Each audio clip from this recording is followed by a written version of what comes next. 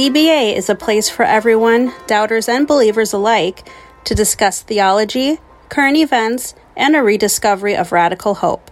Find us on Facebook at Doubters/Believers Alliance and on Instagram at Doubters Believers. Good morning, everyone. Welcome to Doubters Believers Alliance. That just has a good ring to it. Can I just say that? It's just, I love the ring. Doubters Believers Alliance. Yeah, guess I can jump right into it. I usually like to talk a little bit more than that, but don't. Oh, I think I told last week about how our neighbor's ceiling collapsed. Well, we've heard nothing from them or from our building, so I think everything is good. I think they fixed what they needed to fix. So, yeah, hopefully that goes, I don't know, goes okay. What else? What else was I going to say? Am I missing anything, guys, out there that you can think of that I should say?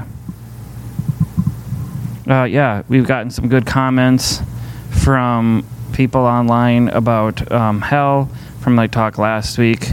So keep writing in. I don't care if it's a couple weeks later. I still always get comments from other things. So yeah. Oh, one cool thing I will say. This is just like a little humble brag, but somebody, they they have like Music Mondays, but then they have like Follow Fridays on like social media accounts. And there was this person who has a pretty substantial following, like a couple thousand followers on Instagram. And my Rogue Theologian account was one of their Follow Fridays of, like, they thought that this was cool. Like, my account was cool. Like, they like my content. So that was cool. A little thing lets me know that my validation, I get validated. We don't need to get validated, but that people like what I'm putting out. And I think when we all do creative things like Instagrams and things like that, we like some sort of validation to hopefully that's impacting people. So that was a little bit. So this talk is, if you see it labeled coming up on your screen, called Toxic Leaders. I know I've talked a little bit about, in a couple weeks past, about Jesus and John Wayne and toxic masculinity, and I'm sure that'll play into here. And one thing, too, as I've said before in weeks past, why we've changed our name to Doubters Believers Alliance is not that we just have to be beholden to, like, me preaching like a normal Sunday church sermon, like here in, Hebrews 11:13, we see this. Like, I'm not saying that you'll never see that from me, but part of kind of not just wanting to be in the community more, but to talk about current things within our own city and our own country and, things like that. Things that I feel like is important for not just our community here at Doubters Believers Alliance, but just people who tune in, whether here live at Bryant Lake Bowl or, online or during when it's up on the podcast. But, yeah, so I'm going to talk about toxic leadership. I have a couple scripture verses that I'll hit on, but really is just to kind of get the conversation rolling on how to spot toxic leadership, how to maybe help those that that you might know. Maybe it's a family member, maybe it's a relationship or something, and that person really follows a toxic leader or a toxic individual, and hopefully I'll give you some sort of, help along the way, maybe to see where you can spot that stuff out. So how this kind of talk came about into my head when I was thinking about what to talk about today. If many of you probably tuned in, hopefully, and watched Reverend Dr. Scotty Williams. Yes, he's my best friend. He spoke about 2 weeks ago here on the other Exodus about black people leaving evangelicalism. But he has his church back over in Switzerland, and he does a weekly thing called Coffee Talk, where it's just a conversation he has with like other ministers in his community. But he bought a lot of cool new gear while he was here in the States because he wants to do a podcast too. And I turned him on to the podcast, The Rise and Fall of Mars Hill, which I'll talk a little bit about too. And we've talked about this. I briefly touched on it a few weeks back. And so he asked me if I could be on a Zoom video call where he interviewed me, and we kind of had this back and forth about toxic leadership. So shout out to Scotty for having me on there. And if you want to go to, I think it's allsoulschurch.ch, and it's under a toxic leadership. And it's just, if you click on it, it'll be our conversation, me and him talking about Mark Driscoll and other people as well. Well, not other people, but other like signs and things like that. So yeah, I'm definitely gonna hit on Mark Driscoll because I think he is someone that is still fresh in our minds, still fresh in our, still fresh in our minds of who he is and what he did. I'm also going to bring up Joshua Harris. Which anybody who's been on Twitter or Instagram the last 3 days will see what happened to him and what he did. All I'll say is a grifter's going to grift. I'll say that. But what does the Bible say about toxic leadership? And Amanda's going to put this up unless it's already been up there. But just real quickly, I mean, the Bible talks a lot about leadership, but I just found these two verses, and I think that they're kind of what is it? Good starting points. There we go. Proverbs 29:12 says, "If a ruler listens to lies, all of their rulers will become wicked." Kind of self-explanatory. Of a person who's in charge, who's the leader, if they expel lies and their whole leadership and their whole thing is based on lies, then their leadership is going to be in lies. Look at a pastor, look at who, whatever leader in whatever field. If that person lies, whatever, leads people astray, then all of their followers are therefore going to be, I'm not going to say become wicked, but will kind of like lies beget lies, beget lies, beget lies. And then Matthew 23:16 says, "Woe to you, blind guides! You say, if anyone swears by the temple, it means nothing, but anyone who swears by the gold of the temple is bound by that oath." So yeah, that's pretty intense. So kind of we're going to go and do a little cultural rabbit hole for pretty much the rest of the service or talk. And none of us live in a vacuum. None of us here live. None of us wherever we listen from. None of us live in a vacuum. I know I will say I'm a little probably on social media maybe more than I need to be, but that's kind of like where I go to kind of just escape for a while. And it can be a cesspool, Twitter and Instagram and even Facebook sometimes. I've even had good friends who have, they don't have Facebook anymore because of things like that. But toxic leadership is something that someone is not born with. It's something that is learned. It's behaviors that, and this isn't any field, it's not just a pastor or within Christianity, this is politicians, this is like a manager of a sports team, this could be someone like even in a marriage or something, just being in leadership, whatever leadership role that is, and it can just turn really, really toxic. But for the sake of kind of what we are here at Doubters Believers Alliance, I think I'm just going to use the acronym DBA. So DBA, Doubter Believers Alliance. So Mark Driscoll is a pastor. He's still a pastor, but he's a pastor who got really prominent and really big late 90s, early 2000s. I want to say he's probably around 50-ish. But and I had said this in my conversation with Scotty, that anybody, and I don't get this, within church, we're fine with people who have no training whatsoever leading us as adults, leading our youth, leading kids. But we would never have that if we went into a hospital and the doctor was like, yeah, I've went to WebMD. Yeah, I've learned how to do open heart surgery through YouTube. I mean, that stuff would appall us, and we'd be like, there's no way in hell I'm going to have you work on me.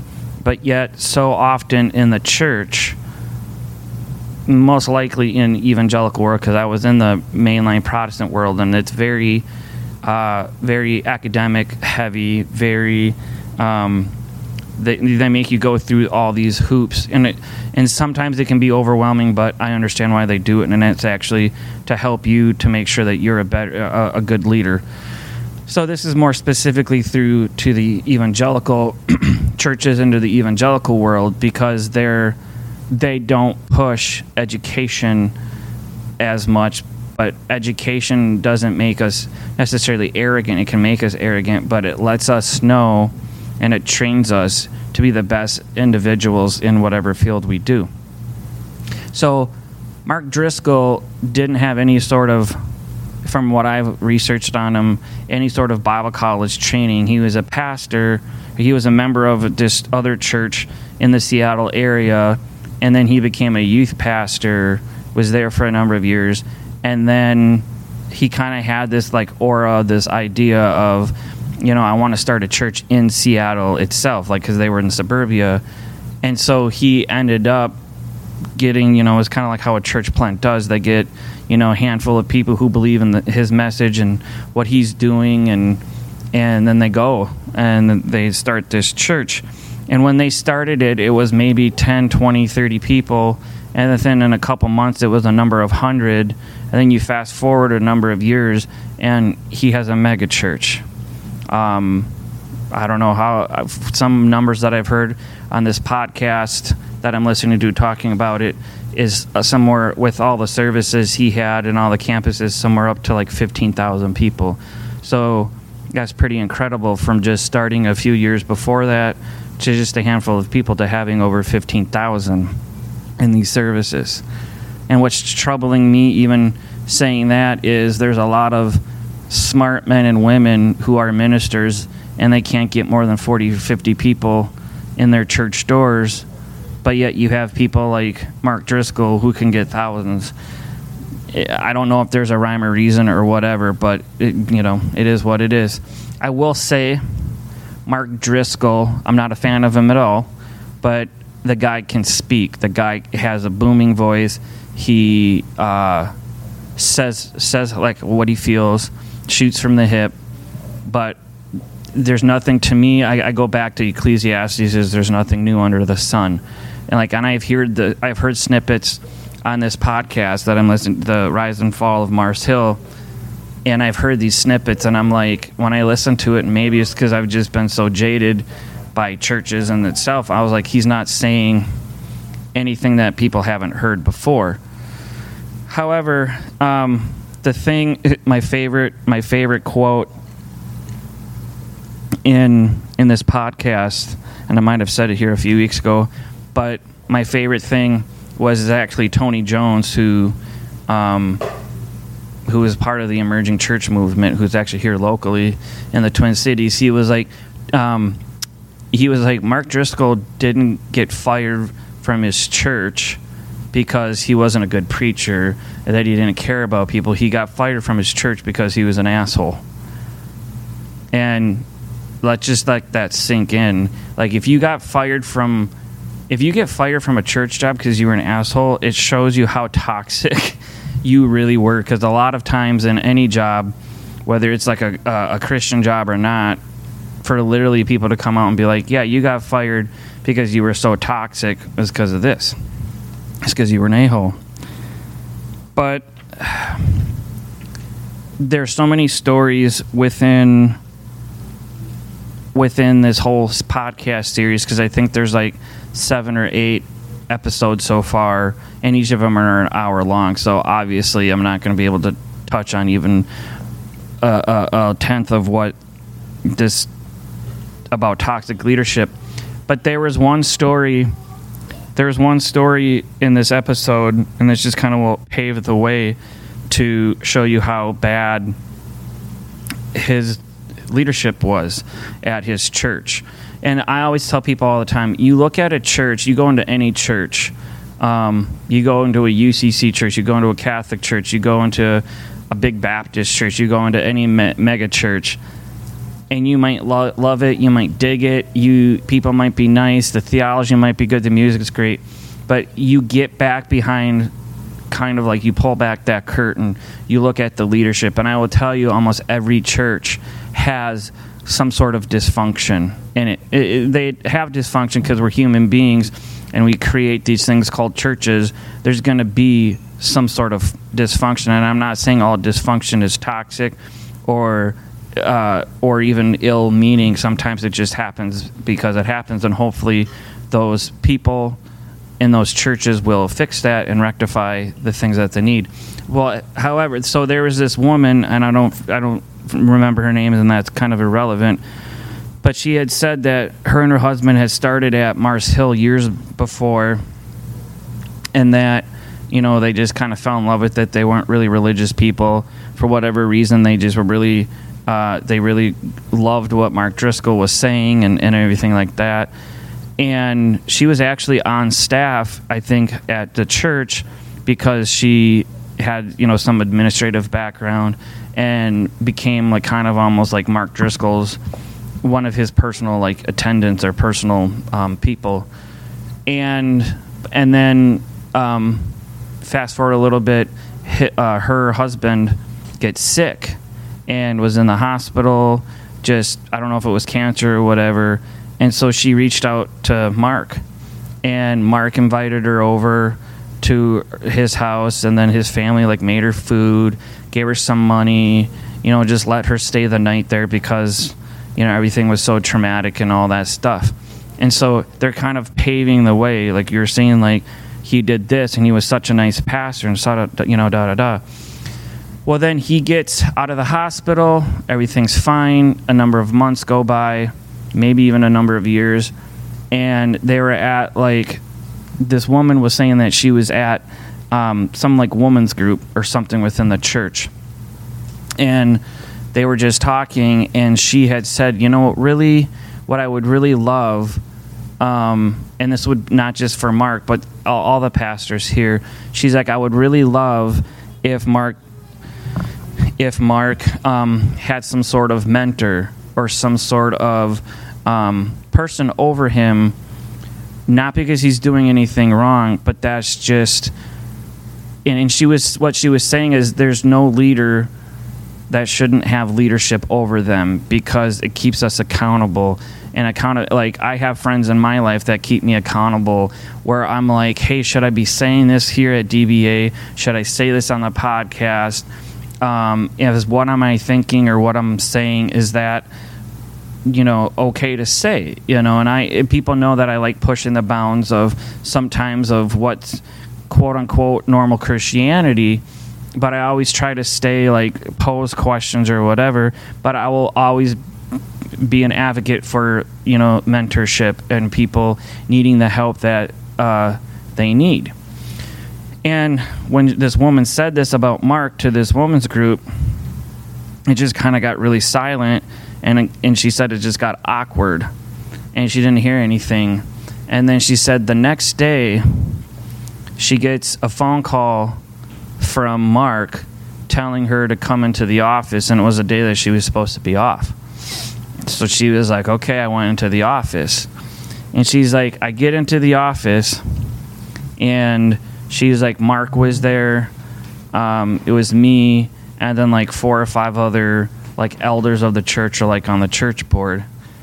And this woman on the podcast broke down, and she said, they accused me of heresy, called me a heretic, and voted to kick me out of the church and to kick me out of my leadership position. And she was like, Mark didn't say a single word. Mark was at it was like a big kind of like mahogany, what you would think of like in a office setting. And she was like, he didn't say a single word. He just sat there with his arms closed, whatever. And she got fired. But she's like, not just that I get fired, but, and I've said this to people, heresy is not a word that you just throw out.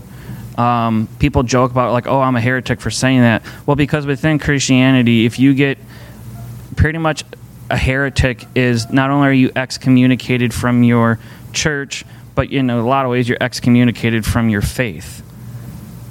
And so what they were doing is not were they just kicking her out of Mars Hill, but they were literally in a way saying you're out of the fold, you're out of Christianity.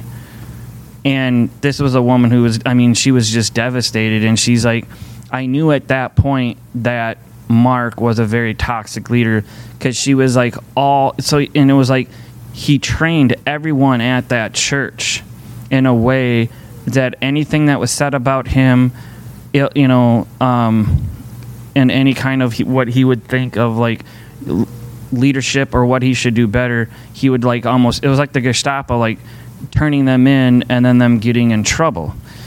And that was just one story. Another one, for the sake of time, I'll say this and I'll make it quick. And this is quite scary. There was one of the other episodes in this Rise and Fall of Mars Hill, and I think if Amanda could, it would be helpful in the show notes maybe to find that podcast wherever and just like hyperlink it in there, because I swear, and it's done by Christianity Today, which I'm not a big fan of Christianity Today usually, but this series is just worth your time to listen if you want to know really what happened at the church. And so one of these other episodes, they interviewed this guy who used to be like the director of all like the tech, and Mars Hill was like leading the charge nationwide of like they were podcasting before it was popular. They were doing videos like this on Facebook before it was popular. They were doing YouTube stuff before it was popular. So this guy who was being interviewed, he was like, he got hired. He was it. And he was like, when you go to a church and they have an open checkbook and they say you can spend whatever you want. He's like, from someone like me at first, he's like, that was awesome. But then you look at it and you're like, this is a church and I just have an open checkbook of what I can buy. So he was like, we have state-of-the-art equipment. He's like, some of this equipment was like so like cutting edge that the only people who had them were like movie theaters or like professional photographers or whatever, and it wasn't even open to the public yet. So he's like, this is how cutting edge Mars Hill and what they were doing. And he was like, there was 1 month where he's like, I spent $60,000 just on gear and no one batted an eye. And so he was like, so that's just a little bit kind of where they're at financially at Mars Hill. They were not hurting whatsoever. But this guy was saying like on how he knew that it was problems right there, and he said he quit pretty soon after this. Well, I think it was somewhere in Europe or something. Mark Driscoll gets hired to do a conference, so him and his wife go over there and his kids, and he brings his entourage of people. It was all because they were going to film it. They were going to put it on YouTube and stuff. So it was Mark and his family, and then like 4 or 5 other guys from the church who are all pretty much their audio-visual team. So they go over there, and he's like, it was only like an hour. It was only like an hour-long thing that he was the keynote for. He's like, then we get into this car, and we were driven through the city, and then we get to this amazingly beautiful what is it, kind of like a all-inclusive resort. And he was like, we brought all of this stuff inside and all this gear inside, and we were like pretty much telling Mark like, wow, this is great, this is awesome. And the guy was saying that every suite had their own little like pool, had their own all this stuff. And I don't know if, as I'm saying this, I don't know if I said this or not last week, but if I do, I apologize. But he said that he looked out, and Mark looked at him. So they were putting all the stuff in their rooms. And he's like, oh, thanks for, putting us up here and letting us stay here. And Mark was like, you guys aren't staying here. He's like, this is for my wife and I. And he was like, once you're as famous as me, or once you're it like me, this is what you get. And then Mark had told them where their hotel was, and they said it was just this dingy, crappy, like insect-ridden hotel that was so junky. And this guy was saying, this is how I knew that Mark didn't care about his church. He didn't care about his staff. He didn't care about that. He cared about his brand, his message. And I'm convinced that people, like, you just look at right now, anybody who's watching this or will listen to this, just think of people within Christianity right now, whether they're pastors or televangelists or whoever. I mean, even though televangelism isn't as big as like the 80s, but it's still around. Do these people legitimately care about the people they're trying to reach, or do they care more about their brand? Do they care more about their book sales or how many views they get on YouTube? Do they care about all of these things that ministers or people in Christianity are supposed to care about? And like I was saying to Scott when he was interviewing me for his thing on church, I said, yeah, DBA, we're a brand, like we're a group, but we need to have a good name. We want to say good and relevant things and important things. And I said, that part I have no issue with. But I said, anybody here, and I said, we're this like democratic rule here where it's like everyone has a voice. The name, I had a different name that I liked for Revolution, and then Curtis, you brought this out, and we brought it, and we all agreed on it, and it was great. And so this community is not my community, it's our community. And that's, I feel like, how churches should be run, or groups or organizations should be run. But for so often, you have people who, they lose track, especially ministers who are these toxic leaders, they lose track of what's important. They lose track of the message of helping people, of caring for people, taking care of the widow, the orphan, the poor, loving people unconditionally, and they somehow realize, hey, you know what, I'm a really good speaker. Hey, when I say something on YouTube, I get thousands of downloads, if not millions. Hey, my book that I was passionate about writing, it's shooting up, the sales charts. And then something goes in their head where they get off track, and it becomes less about church, it becomes less about community, becomes way less about Jesus, and it becomes them. But a big thing, like I was saying in this interview that I was interviewed about, was it's because I feel like a lot of these people, they had leadership over them, they had mentors, but somehow, some way, they jettisoned those kind of people out of their life because they knew they couldn't get to this mountaintop if these people were there, because these people would say, hey, Mark, that's not cool. Mark, you shouldn't do this. Mark, you shouldn't say that, or put in whoever you're thinking of. You shouldn't do this, because if you did this, you're going to walk over people's backs. You're going to hurt people's feelings. This isn't something that you should do. So he jettisoned them out. And this is what I said earlier. Toxic leadership isn't something you just wake up and you're going to be a bad leader. It's things and chances and choices that you make in your life that will get to that point. And like I've said to Amanda, I'm sure if I was part of the Assemblies of God or a more evangelical denomination, I could have went up the ranks within that denomination or that thinking and have been a good speaker, a good communicator. But I didn't do it because I couldn't buy what they were selling. I couldn't buy their theology.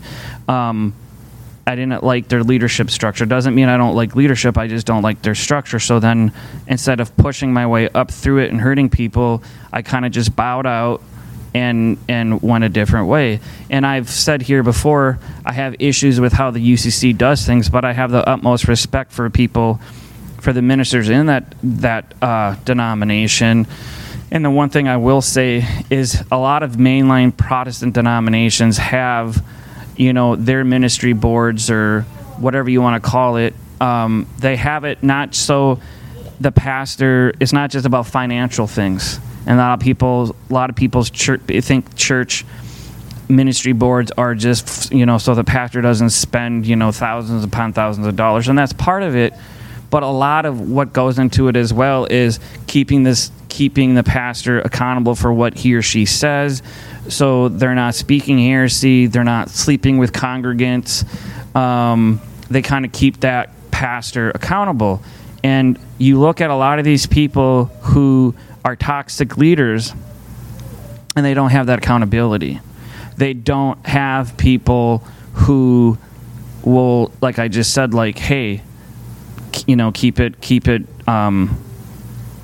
this way. And when I turn this off every week, I ask the people who are here, like, hey, did that go good? Did I say what I said make sense? And that's me literally asking them for accountability. That's me asking them, hey, did what I say not just make sense, but was it, did I say anything that was, too far off base?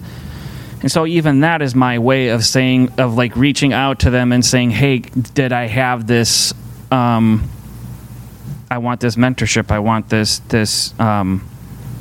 what am I trying to say? I want you guys to be in this with me. And so often you don't see ministers like that. And this isn't just like a poop on Mark Driscoll sermon or talk, but this happens not, like maybe 5 years ago. And now, because people just were like, oh, he got fired and he got let go. But now you're hearing all these stories of people who, worked with him intimately, worked with him behind the scenes, and they were like, he was nothing like you think he is. You see him preaching up there, and, all of it, he was just so vile, and I actually was telling one of my coworkers at work this week about this podcast, and he went to the guy's website, to Mark Driscoll's website, and you just see, like, and it's another white man, as a pastor like himself, who he was like, oh, God's view on marriage, God's view on sexuality, God's view on whatever. And my coworker Travis was like, this isn't God's view, this is Mark's view. And he has all of these books or series that he has, and then you click on it, and he's selling them for all this. So not only is he a pastor at some other church now, he got fired, and now he's some pastor at a church in Arizona. This is Mark. But then you go to his website, and then you see all the crap that's up there that he's trying to sell. And so that's why I said earlier, a grifter's going to grift, because a snake oil salesman only knows how to be a snake oil salesman. So that's all that they're going to do. They might hide out for a while, but why they're hiding out is they're not trying to get better. They're just trying to come up with a new scheme in order to make more money off of people.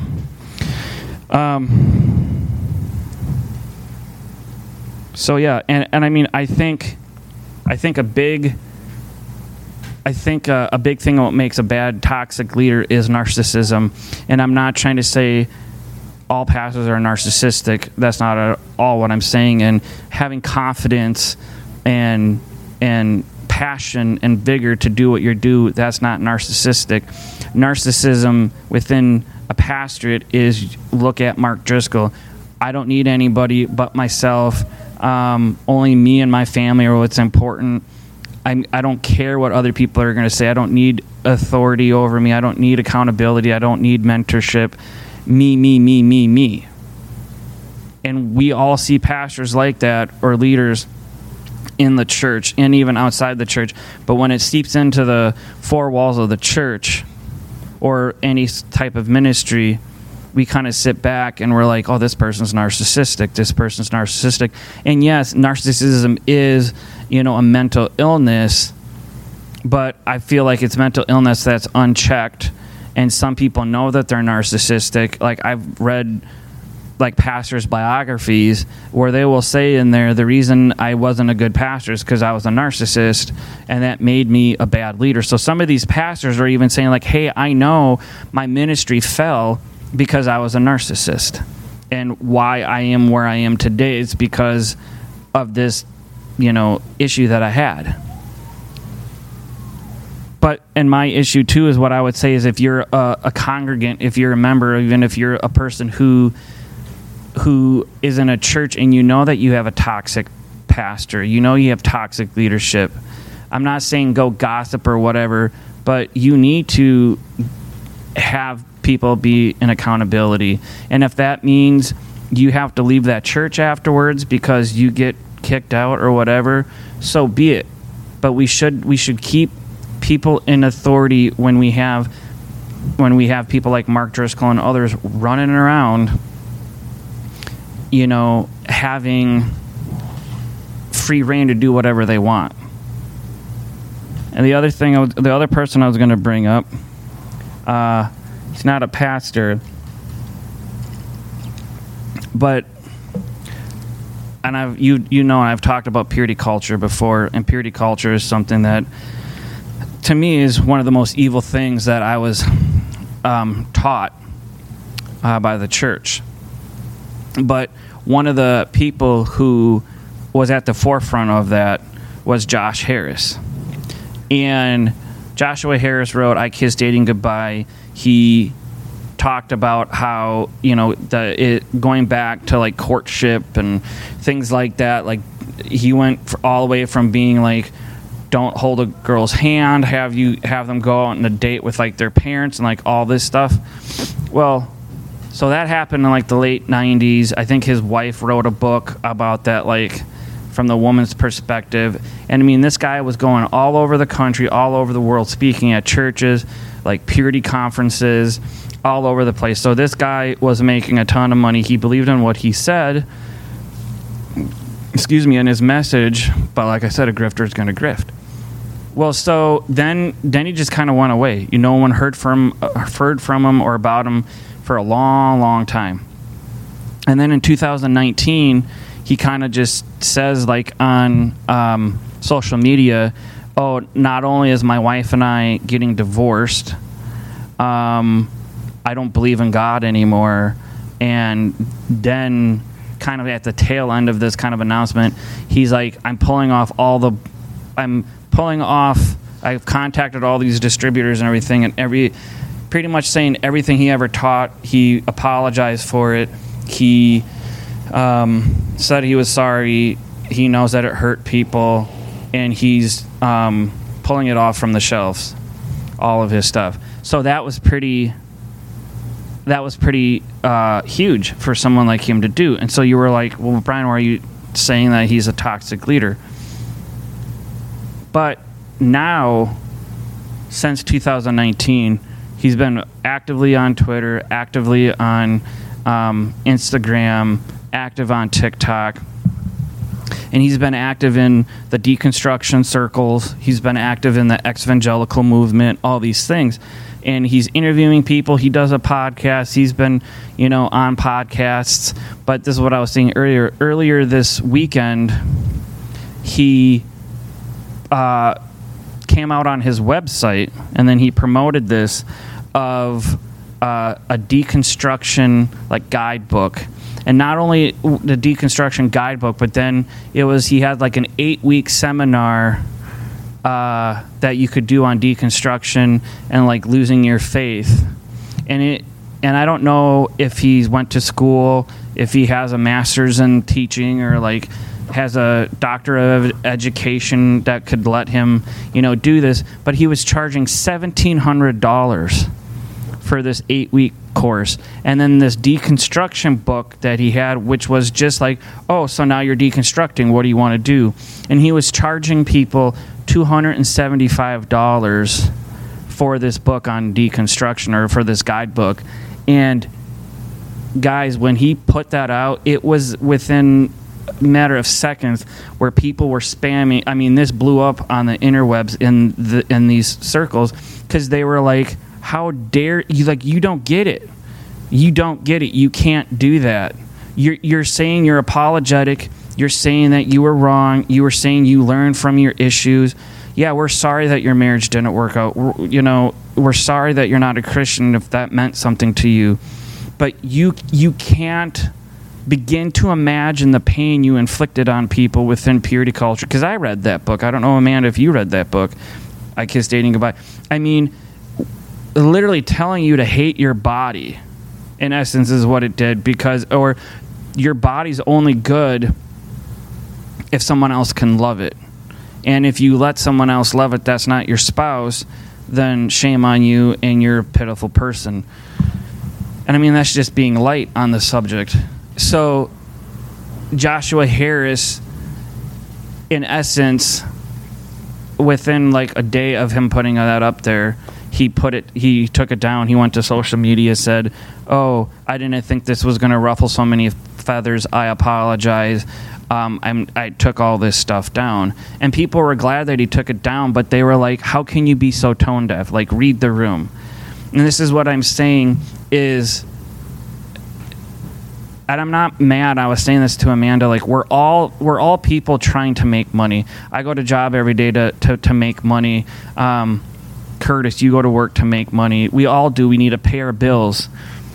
But when you are a person that made money on literally, and yes, he's in his 40s now. He wrote that book 20 years ago. You might say, Brian, can't we forgive them? Can't people, live and learn and, you forget the past?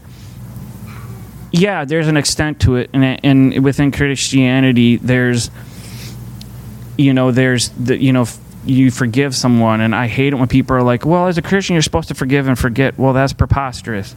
You're supposed to forgive, but as a human being, we can't forget things that have harmed us. Because if we forget things that have harmed us, we might fall back into that later on. And so I have no problem with Joshua Harris in the extent of he got divorced. Yeah, if that marriage was something that they shouldn't be in, then yeah, it should be done. I don't have a problem that he deconverted out of Christianity. Some people don't want to be Christians anymore. I have no issue with that. What I have an issue is, here was this guy thinking just because he wrote something 20 years ago and he's apologized for writing it, that now he can go into the other camp that he is now a part of and start writing all this other stuff and start kind of grifting and doing that. So you can see how, I'm not saying he is as bad as Mark Driscoll per se, but it was just like he didn't learn from his past failures, and he turned around and he started doing it again. And I think it's because and I don't know. Obviously Josh isn't in the church anymore because he's clearly said it. But I wanted to be like, did you have people that you talked to before you did this? Did you have a group of friends or not even, and I don't like saying accountability partners because that sounds so Jesus-y and churchy, but there is something to it. There is something that, I could say something to Curtis. I could text him and be like, hey, I want to say this at DBA. Is this appropriate? I don't have to have Curtis's permission to do it. But what I'm asking Curtis is like, hey, is this going to be tone deaf if I say this? Or is the community that we have, is they're going to accept that? And I think that's just being common sense, but it's also how I was trained in seminary and by like my family, is just like read the room. See, you're going to know what you can say and when you can't say. And then I think what so many people in the evangelical movement, and a lot of evangelicals are like, it was purity culture that did it for him, is you had one of the founding people in essence of this purity culture movement. He disappeared for a decade, and then he comes out and is like, now I'm in your guys' group, I'm in your party, and now I'm going to start grifting again and doing this. And that's why people are like, you can't do that. We're letting you have this space, and you're welcome to it, but you need to listen, and you need to hear the hurt. You need to see what we went through, not trying to make money off of it. So, last big thing I wanted to say is I have a huge issue with celebrity pastors. We can all just close our eyes and imagine celebrity pastors. And I'm not going to be the one up here to say, oh, a pastor shouldn't make a good salary. And I'm not even going to say what that salary is. Like, if you're a pastor and you make $100,000 and you want to buy a nice house, you want to have a nice car, great. But I don't have a problem if you're doing that, is if you're giving money to the community around you. You're helping the homeless. You're, donating time and energy at, like, the soup kitchen. You're trying to, you help out at the Boys and Girls Clubs, whatever. But I feel like they're so, like, going down the line, Joel Osteen, Joyce Meyer, Kenneth Copeland, all these televangelists, whatever. You can't walk into a Walmart, a Target, other places where you can't see their book. You can't see, anything that is not written by them. And I think they all have contracts with, especially like Walmart and other places. But I just look at that stuff and I'm like, how can so many people believe that? Well, they believe it because these people will, they're grifters, and we should look up the definition of grifters, but it's true. That's all that they know how to do, is to make money and make money for themselves and for their brand. And I know, and if you read back about Joel Osteen didn't want to be a pastor. I think it was his dad was the pastor of the church where he was at, and Joel Osteen went to school to be in business. He wanted to be a businessman. And then finally his dad gave him the church. And I don't have an issue if someone's like, oh, we're a business pastor, because there's business that you have to do at a church. But to have him be the main pastor of this congregation is preposterous. And when wasn't Hurricane Katrina, but just recently they had bad flooding down there within the last couple of years, and down in Texas, down in Houston, where the whole city was underwater. Not like the whole city, but you know what I mean, stuff where people couldn't leave their houses and stuff. And right outside of their church, and their church is so big, it used to be the old Houston Rockets arena, which was an NBA team. It was like, because it's kind of like almost on this hill, a little hill, and so people were knocking on their door to literally get in, and no one would let them in. And this is one of the biggest churches in America. And then just recently, I don't know, somebody took a picture, and Joel Osteen pulls up to his church in this like $300,000 like Porsche or Lamborghini, and he drove it, and he was like, I bought this for myself because the congregation in essence bought it for me. And here I am sitting here in a bar in Minneapolis, not making any money doing this, and I'm fine with it. I'm okay with it. I'm not mad that I don't make money off of it. But then I sit back and I look at people like Osteen and Copeland and all these things, and literally in the back of my head is, I'm like, how do you sleep at night? How do you sleep at night knowing you are a toxic leader, knowing that you're leading people astray? And I'm not even saying, like, I hate using that language, but you are. You're literally telling them God wants you to have money. God wants you, if you believe in Jesus, you're never going to hurt a day in your life. I literally have family members, and this is a story, and I know they don't listen, so I don't care, but there was some people in my extended family got saved, using their language, at a Kenneth Copeland rally years and years and years and years ago. And it saved their marriage. Things were great. And Kenneth Copeland's still around to this day. This guy has multi-million-dollar jets, cars, all the stuff. He was the one who was on TV last year when COVID came out and did that weird COVID-19, breath of God. That's Kenneth Copeland. Well, anyway, these people in my family believed in it so much that, one of the people was my aunt. Like, my aunt got sick of cancer in like the late, before 2010 started, like somewhere like 2008 or 9. And I remember, like, she got cancer a few years before that, and it went away. They prayed, it went away. Great. Was it because of prayer? Was it because of the chemotherapy? I don't know. And then the cancer came back, and it was worse, and it was terrible. And I remember hearing, because I'm family, they were praying.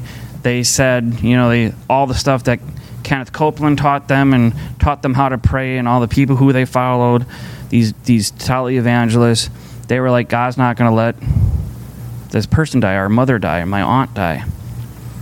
And so she ended up dying. She ended up dying of cancer.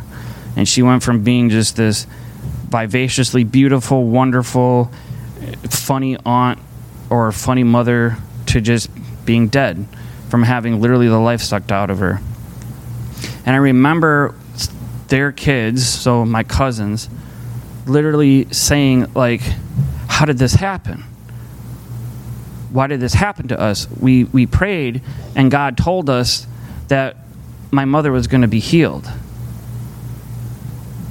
And one of my cousins is still a pastor to this day, and he had a hard time going to church and preaching this love of God, because he literally thought, their whole family thought,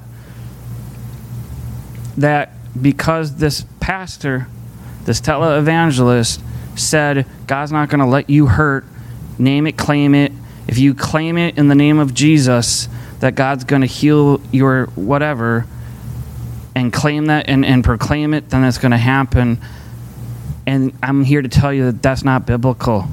That's not here. That your theology was so misguided and so misframed, because you didn't put two and two together, that guess what? Life sucks. You get sick. Some people die from cancer. Some people live. Some people have a heart attack and survive it. My dad had a heart attack and died from it. I'm mad. I'm angry that it happened. I don't blame it on God. And I don't look at any of the pastors that I had growing up and say, oh, you told me, blah, blah, blah, blah, blah, blah, blah. I'm just like, I realize, hey, you know what? Shitty things happen to good people. And shitty things happen to bad people too, and so does good things happen to bad people.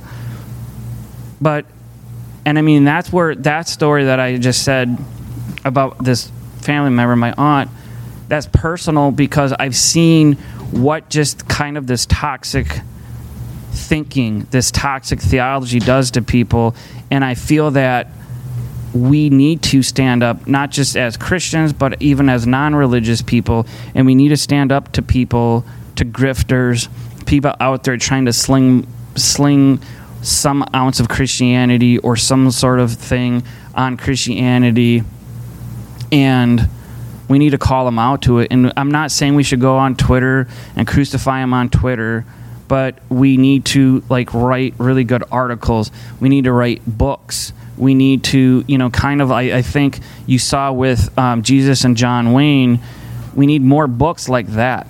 We need more theologians and pastors and scholars coming out, really writing on toxic leadership.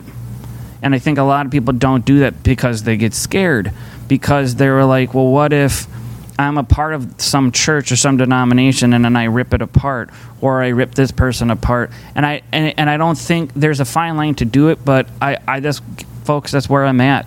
I really feel that